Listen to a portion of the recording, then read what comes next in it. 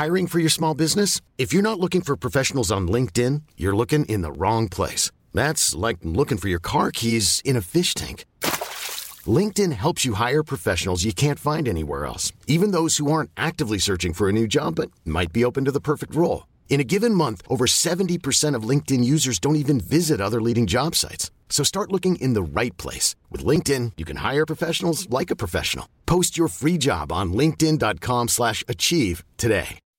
When you make decisions for your company, you look for the no-brainers. If you have a lot of mailing to do, Stamps.com is the ultimate no-brainer. Use the Stamps.com mobile app to mail everything you need to keep your business running with up to 89% off USPS and UPS. Make the same no-brainer decision as over 1 million other businesses with Stamps.com. Use code PROGRAM for a special offer. That's Stamps.com, code PROGRAM. The Telegraph. Podcasts. Fashion Unzipped, in association with Tag Heuer, Swiss avant-garde since 1860. When I tell people I'm a fashion editor, the first question anyone ever asks is, do you get to keep the clothes? And the second question is, how did you get that job? You're listening to Fashion Unzipped. Thanks for joining us. I'm your host, Charlie Gowans-Eglinton. And with me in the studio today are Lisa Armstrong, Head of Fashion at The Telegraph, and Emily Cronin, Senior Fashion Editor, who has brought with her baby Leo. So if you hear any gurgles, that's because Emily is currently on maternity leave and we've lured her back into the office to talk to us. And Leo really wants to get into audio. So. Today we're going to be answering that second question. How do you get a job in fashion journalism? So coming up, how to get in. So my number one thing that I always say to people is actually don't study fashion. I majored in political science and I also studied Arabic and photography. I studied fashion. How to get a raise once you're in. If you think you're worth it and you present a good case, do not be afraid to ask for a raise. And what a day in fashion is really like. I had one stylist who we weren't allowed to eat on set. So let's begin with what we do now. Lisa, what does the head of fashion at The Telegraph do? Oh, she works incredibly hard. I think the great thing about my job, I've been doing it for a very, very long time on various publications, is that it's just so varied. So, one day I'm interviewing Claire Waite-Keller, the next day I'm interviewing Carol Middleton, or I might be at a show, or I might be touring a factory in China, or I might be listening to Japanese musicians in the middle of a forest on a Japanese island on a trip to write about the Hermes Apple Watch. Or I could be doing a sociological piece. I've written about sport through the lens of fashion. I've written about politics many times through the lens of fashion. There isn't a topic, a subject that fashion doesn't overlap with because it's looking at people. It's the psychology of people. What we wear is how we want to present ourselves, and sometimes unwittingly how we don't want to present ourselves, but we are presenting ourselves. I am so lucky that I fell into this line of work. It's just endlessly rewarding and interesting. And what's your kind of potted work history? I pretty much did fall into... Sometimes when people ask me about this, I think, well, mine, it's not relevant. It was so long ago and it really wasn't typical. But then I think, actually, there is no typical way into fashion. So I'm going to give it to you, okay? I studied French and English literature at university. So my number one thing that I always say to people is actually don't study fashion. Get as broad an education as you can. I then did a journalist postgraduate course at City University because, frankly, I wasn't fit to do anything else. I wanted to be a journalist, but never thought I could be a journalist. I thought, I'll go and work in a bank because that's what all my friends were doing, going to work in the city. Obviously, no one in the city wanted to employ me. So I got onto this journalism course and wasn't particularly good, actually, on it. I applied to everything going.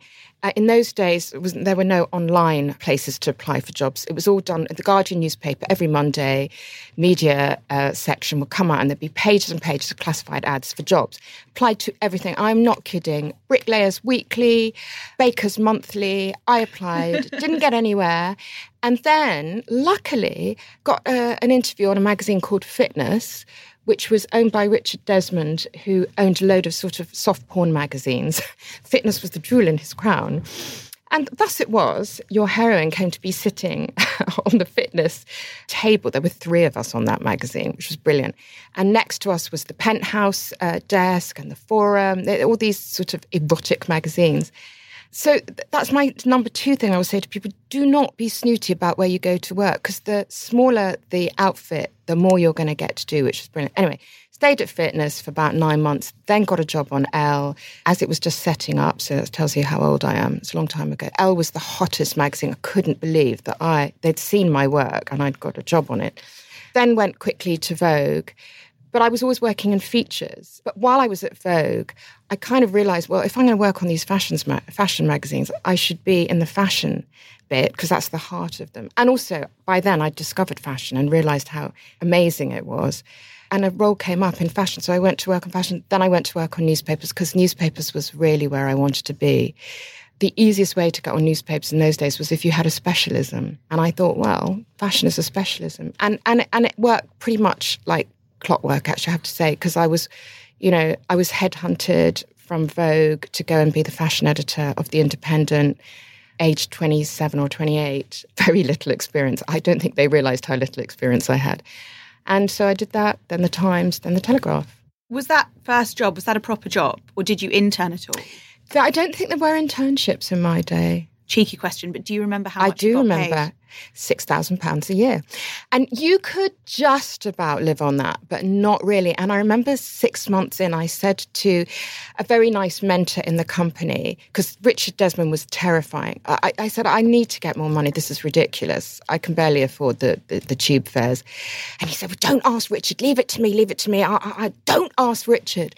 And so 2 or 3 weeks went past and I didn't hear anything. And I thought, sod this. I'm going to ask Richard. What's the worst he can do?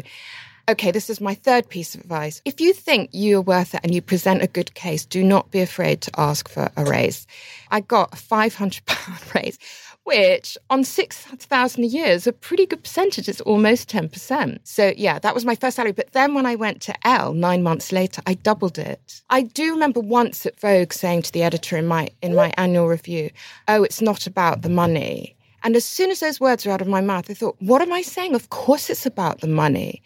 I don't come from a rich family. It's one of the main complaints of our trolls and in our comments section as well. It was of nepotism and, Charlie, what's it? I'm sure I think we all take it on the chin, don't we? Especially because I didn't go to private school and nor did I. Charlie, what's it? Just sounds like she's from the south of England, actually. I think most of us didn't go to private school. No. It is so much harder now because there are so many unpaid internships. We don't do that at the Telegraph.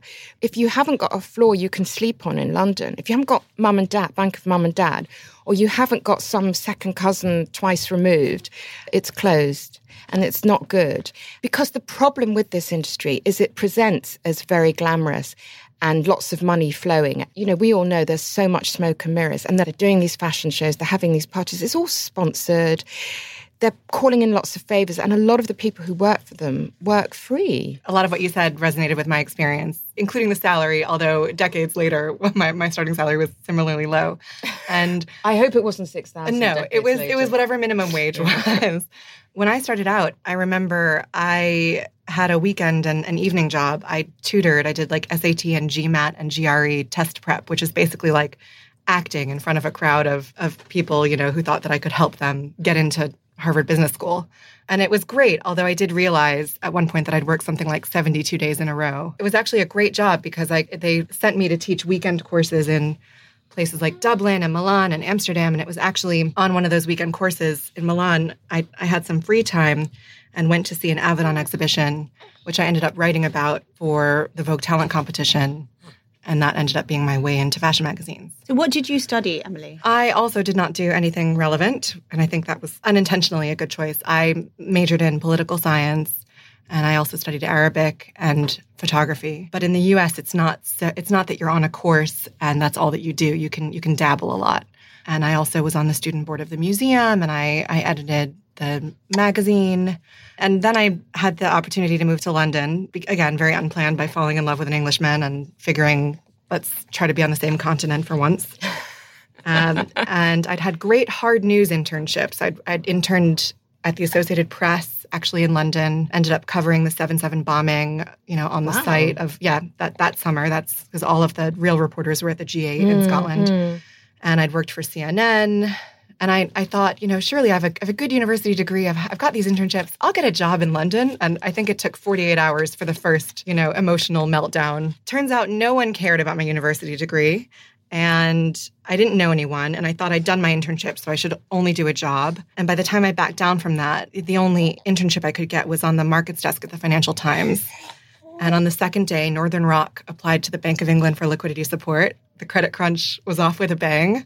I learned all about finance on CNBC's flagship morning news program. So I was in live TV, which it was unscripted live TV about finance, and thoroughly just cemented my conviction that I wanted to be writing about non-finance topics for a newspaper or magazine, preferably culture or fashion. Finally, the job that I was sure should be mine came up as features assistant on Harper's Bazaar.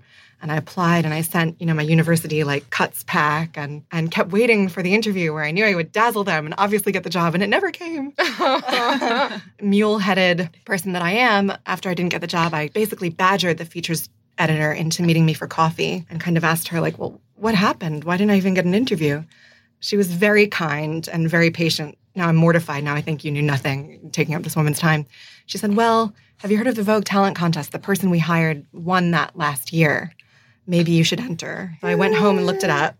That's Leo. The deadline was 2 days later, so I think I took a sick day and just wrote, and sent it in and won. And then sent that features editor a bouquet of flowers. Quit my actual paying job to take a month-long internship at Vogue, and then got a paid 6-month internship at Harper's Bazaar. Was there on and off for a year, again on the features desk, but again at a fashion magazine. Even the features are fashion-y. Yeah. So, fashion has become a so much bigger topic. When I first started, it was definitely a little ghetto. A nice it was easier in a way because it was like you did your 1 page a week and that was it. Can you imagine? I think people still imagine there were a lot of lunches and breakfasts. And there are no lunches or breakfasts. When I was first interning, I remember bringing up, in the good old days before the anti-bribery laws, Mulberry bags. Mulberry had sent, 10 bags. This was when you were at Grazia, no? Yeah. And they'd sent a bag to each editor as a thank you. It was a Christmas gift. And I just thought one day, sadly, when my one day arrived, the anti-bribery laws had come round. But for anyone listening and panicking because they are studying fashion, I studied fashion. I did what Lisa says not to do. And I sort of did it by accident. Obviously, I wouldn't be prejudiced against someone who'd done fashion. Well, I employed you. I hired you and you were a great candidate. It is a very niche thing to study. I do think it helped me in a lot of ways because basically I was at school and I wanted to go to Edinburgh to study English and I heard it was really hard to get into. And I went to a very competitive girls' grammar school that was very Oxbridge geared and I just didn't have the self-confidence, so I didn't apply. I didn't apply anywhere and UCAS closed for the year and I hadn't applied anywhere and it was too late. Art Foundation applications were open 3 months longer. So I applied and I got onto an Art Foundation at St Martin's. I just kind of fell into it in that way and found myself studying fashion communication at St Martin's. We learnt some photography, mostly journalism, and we studied fashion history a lot, which is the one thing that I think has been particularly useful.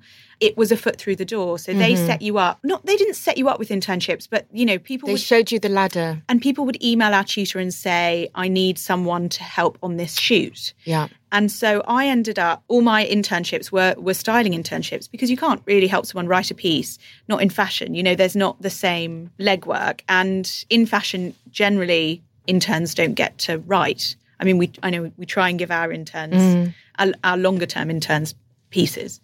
But so I was doing styling internships. And some of them were god-awful. And I was very much the generation of you didn't get paid, you didn't even get travel, and you were grateful because it was that whole a million girls would kill to be thing. And I believed it. And, not that I regret it because it turned into, so I was interning all through uni and then it turned into a year internship at Grazia. And then I went for 6 months to Easy Living, which was an old Condé Nast title. And then to Elle, went there for 3 weeks. That turned into a year internship, which turned into a permanent job. Charlie, it seems to me that you're very good about taking leaps. you came here to do maternity leave, which I would always be too anxious to do because you're giving up a solid job for something that may only last 9 months or a year. Yeah. So it's always worked out for you, though. I mean, I was terrified. I was back at Grazia and I was the fashion features editor there. And this maternity cover came up, senior fashion editor at the Telegraph. And actually, when I came in to see you, and it was a 6 months with the potential to extend, because obviously you don't know how long, someone's going to want to take on maternity leave. So Emily's probably going to want to dash back here immediately. It was a scary leap. But I mean, obviously now I'm glad I did it with the hindsight of, thank God you kept me. I do think it's brilliant now that internships are changing. I mean, obviously people don't do the same unpaid internships. And I think the turning point was probably, I think there was it somebody at Vogue who complained? In the US, there was a lawsuit at Hearst, actually, alleging like flagrant abuses towards unpaid interns and led to a lot of what we technically call in the field ass covering, but also some genuine change. Well, I mean, there have been some egregious moments at Condé Nast, haven't there, when, famously at British Vogue in the early 80s, they would look at your postcode of your letter that you wrote in to tell, to try and determine how posh you were and how rich mummy and daddy were. No way. Oh, absolutely. Absolutely. I know someone who went for an interview at Tatler and got asked where their parents went to school. I mean, you'd puke if you didn't laugh, wouldn't you? I had one stylist who we weren't allowed to eat on set. So Name. I can't. She's very successful and works in the industry as a freelancer, probably because no one would have her in an office. The assistants weren't allowed to eat, so we snuck bread rolls in. Why weren't they allowed to eat? Ate them in the toilets. Because of crumbs on the set? No, I think it was a power thing, because everyone else would sit down to lunch and we weren't invited to sit down to lunch. Right. But also, it was just a power thing for her. So yeah, we hid bread rolls and ate in the toilets. It's very chic. Hopefully that's now changing. I mean, I remember being at shows at 11 o'clock at night that were running an hour and a half behind time. And there was sort of almost a badge of honour in the fashion industry that you would put up with crap, nonsense, diva nonsense, because it's fashion and that's what you do. But I think that is changing. I mean, okay, it's fine to work hard, but, being exploited is definitely not fine. Fashion Unzipped, in association with Tag Heuer. Excellence, precision and elegance. Our timepieces are designed for those who love challenges. So you've both worked at Vogue and other glossy magazines. I've worked at Elle. What did you think they were actually like? Because everyone assumes it's very bitchy and that especially the fashion teams are very bitchy. Any truth in that? Well, I've got to say, I had a joyful time. Both times I was at Vogue, I was there. I was there in the early days as a rookie. Then after I worked at The Independent for a couple of years and decided I never wanted to work on a newspaper again, I hot-footed it back to Vogue. I was heavily pregnant. I think my hormones were all over the place. I went back to Vogue at about 9 months pregnant and stayed 7 years. Loved it, but yes, it can be if you don't fit into the prevailing niche, whatever it may be at that time, I think it can be a very uncomfortable place. Or, but this is a long time ago. I saw people come and go if they didn't fit. If you did fit, then it was lovely. And you had this network of great women, very talented, very supportive. At that time, we were all having babies. And so that was lovely. So if your nanny rang you in the morning, ill, leaving the country or whatever, you could ring up one of your friends on Vogue and say, help me out. And they would, you'd pool nannies or whatever. So that was lovely. I very much enjoyed it. But newspapers are just so much more fun. You're treated like a grown-up. You get to a newspaper, and when I got to the Times, they pretty much ignored me. Having wooed me, they then ignored me because the lovely editor of the Times, Peter Stoddart, was actually a classicist and wouldn't have known a hem from a sleeve. I mean, bless him. So he did. He just completely, having said to me, oh, it'll be marvellous, we're going to build up the fashion, I never saw him again, really. Actually, I bumped into him once in the lobby, and he said, Lisa, what are you doing here? And I said, Peter, I work for you. And he said, oh, yes, I know. He said, but I didn't think you ever came into the office. And so this light bulb went on and I thought, why am I coming into the office? I'm going to do all this from home. But it's great because in being sort of ignored, you are given this incredible freedom to sneak all through the fissures and cracks. And the other thing was, in those days, fashion was very much looked down on by the blue stockings on the paper. Well, over the years while I was there, I was given more and more and more to do. Because I think that was the thing.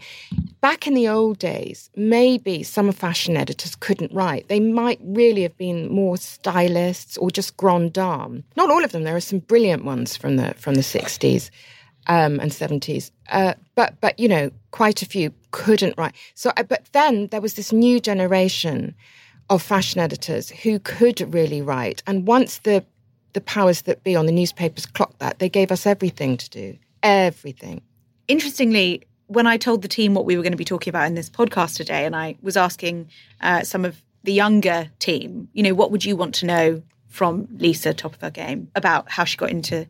And interestingly, they raised Instagram and they said, do you look at, because when they go for jobs, people ask what their Instagram handle is and people look at A, what they have been doing, what their aesthetic is, but also B, have they got enough followers? Are they enough of a personality? And it's not something I had to, when I was first applying for jobs, no one was on Instagram. I don't think it came into being when I was first employed, I think. But Emily, did you have to be a personality when you were first writing, or was it? I felt I had to make a decision between being an observer and a participant. And I remember very early in my career, I interviewed Mary Portas and asked for her advice. And she said something I've always remembered, which is, you work in luxury, you don't live in luxury. So I was always very comfortable with the idea that I would, go to these dues and these fashion shows and events and kind of rub shoulders with fabulous people, but that I was very clear that I wasn't one of them, that I was going home on the tube to Finchley at the end of it, not the horse and carriage to the palace or whatever. On that note, I sort of didn't feel pressure to wear everything that I saw on the runway and create a persona, like a public persona. That happened while I was really starting my career. And I remember being very uncomfortable for a while, thinking, wait a second, am I now supposed to be in front of the camera as well as writing about things? Like, I'm a writer, I'm not a fashion plate. And that was probably an error, because we've seen now people build huge profiles and livelihoods on putting themselves very much in the frame. When I started at Vogue, you were not allowed to use the first person. You never put the word I into an article. It was all about being an observer. Spool forward 15 years, and there I am in the Times every week, poncing around in front of a camera, modelling clothes. That was weird. And when we do it here sometimes, don't we? And I think, gosh, that's quite a big ask. I don't know if we got to be able to write 3,000-word interview with Miuccia Prada, but we've kind of got to obviously we're not models, but we've kind of got to look presentable in a frock in front of a camera. We journalists feel that we have to do it all. We're doing Instagram and Twitter and long form and... hosting podcasts. Yes. Yeah, that's the fun bit, the podcast. I think I found it quite freeing and I think it's probably just coming out of my 20s and being just a tad less self-involved. I'm still heavily self-involved, obviously, as we all no doubt are. But I just suddenly felt like, oh, no one's actually expecting me when I go to Fashion Week to be photographed. I don't have to. You see, I always wanted to. It's a race, isn't it? And some people really dress just for that. And actually, you see lots of people who aren't even going to the shows and they just dress up each day to come and stand outside and hopefully have their picture taken. And when I was, 23, to have someone ask to take my picture was just, oh, great. That I'm not as fat as I thought I was, and my clothes aren't as awful, and I didn't have designer clothes either. So it was that, you belong here. And then it was really freeing to me to be like, oh, well, actually, you either get your picture taken because you look ridiculous and like a caricature of a fashion person, and you've, put on bonkers stuff, or you get your picture taken because you're really beautiful and tall and probably slim and are wearing designer clothes that I can't afford. Well, yeah, Joan Didion, who was also in features on Vogue at a very different time in a different country, wrote that it was like being the piano player in a whorehouse. Exactly. No one's there to see you. Yeah. And I always felt comforted by that. So because did I. thought you could kind of get on with your own work. I remember Sarah Jane Hall, who was one of the most amazingly talented but high-maintenance fashion directors ever, who was then at Vogue when I first went. We were talking about what clothes we were taking to the shows, and she turned to me and she said, "You? No one will be looking at you." And like you, I thought, phew. And so, as you progress through the rows, and people are looking at you. I mean, even pre-Instagram, by the way. People say, oh, it's so much worse under Instagram. And of course it is in some ways, because you do get all these people wearing ridiculous outfits and blocking your entrance as they get photographed by God knows who. People were always looking at what you were wearing. Before there was Instagram, the fashion director of American Vogue was looking at what the fashion director of British Harper's Bazaar was wearing. Because it was... Would I ever employ this person? Do they have the right taste level? Oh, are they getting paid more than I have? What handbag have they been given? There was endless scrutiny. What I would like to ask, practical advice. What did you wear for job interviews? Do you remember? Or first days? What did you do? I can tell you what I wore for my Vogue talent competition portrait because I agonized over it. What did you wear? I wore a black pencil skirt that had a very smart satin waistband and a black vest tucked in, and got a manicure and just had big hair and felt like if I can't wear the right labels, I should just keep it simple and wear black and have a nice silhouette, and also ask the photographer to please 90% my body.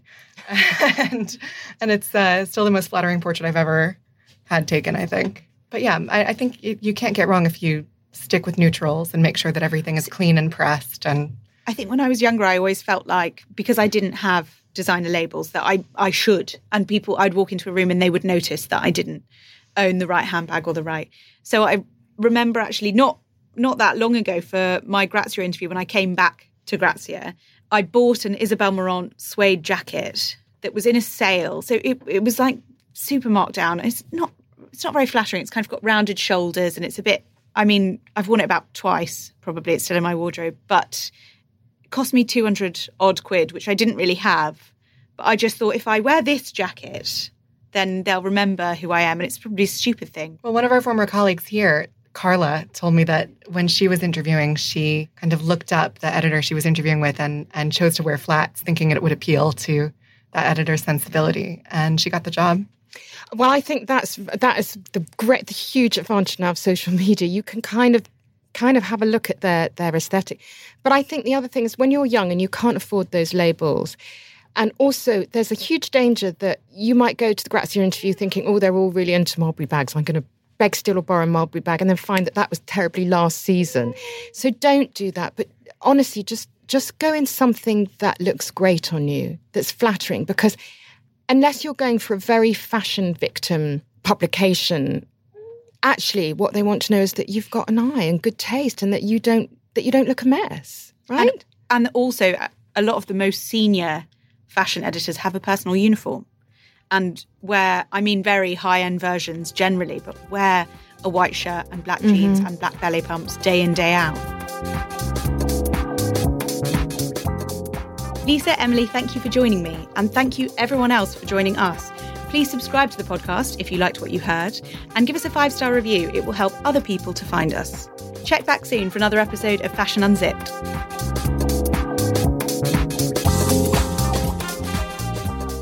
Fashion Unzipped, in association with Tag Heuer, Swiss avant-garde since 1860.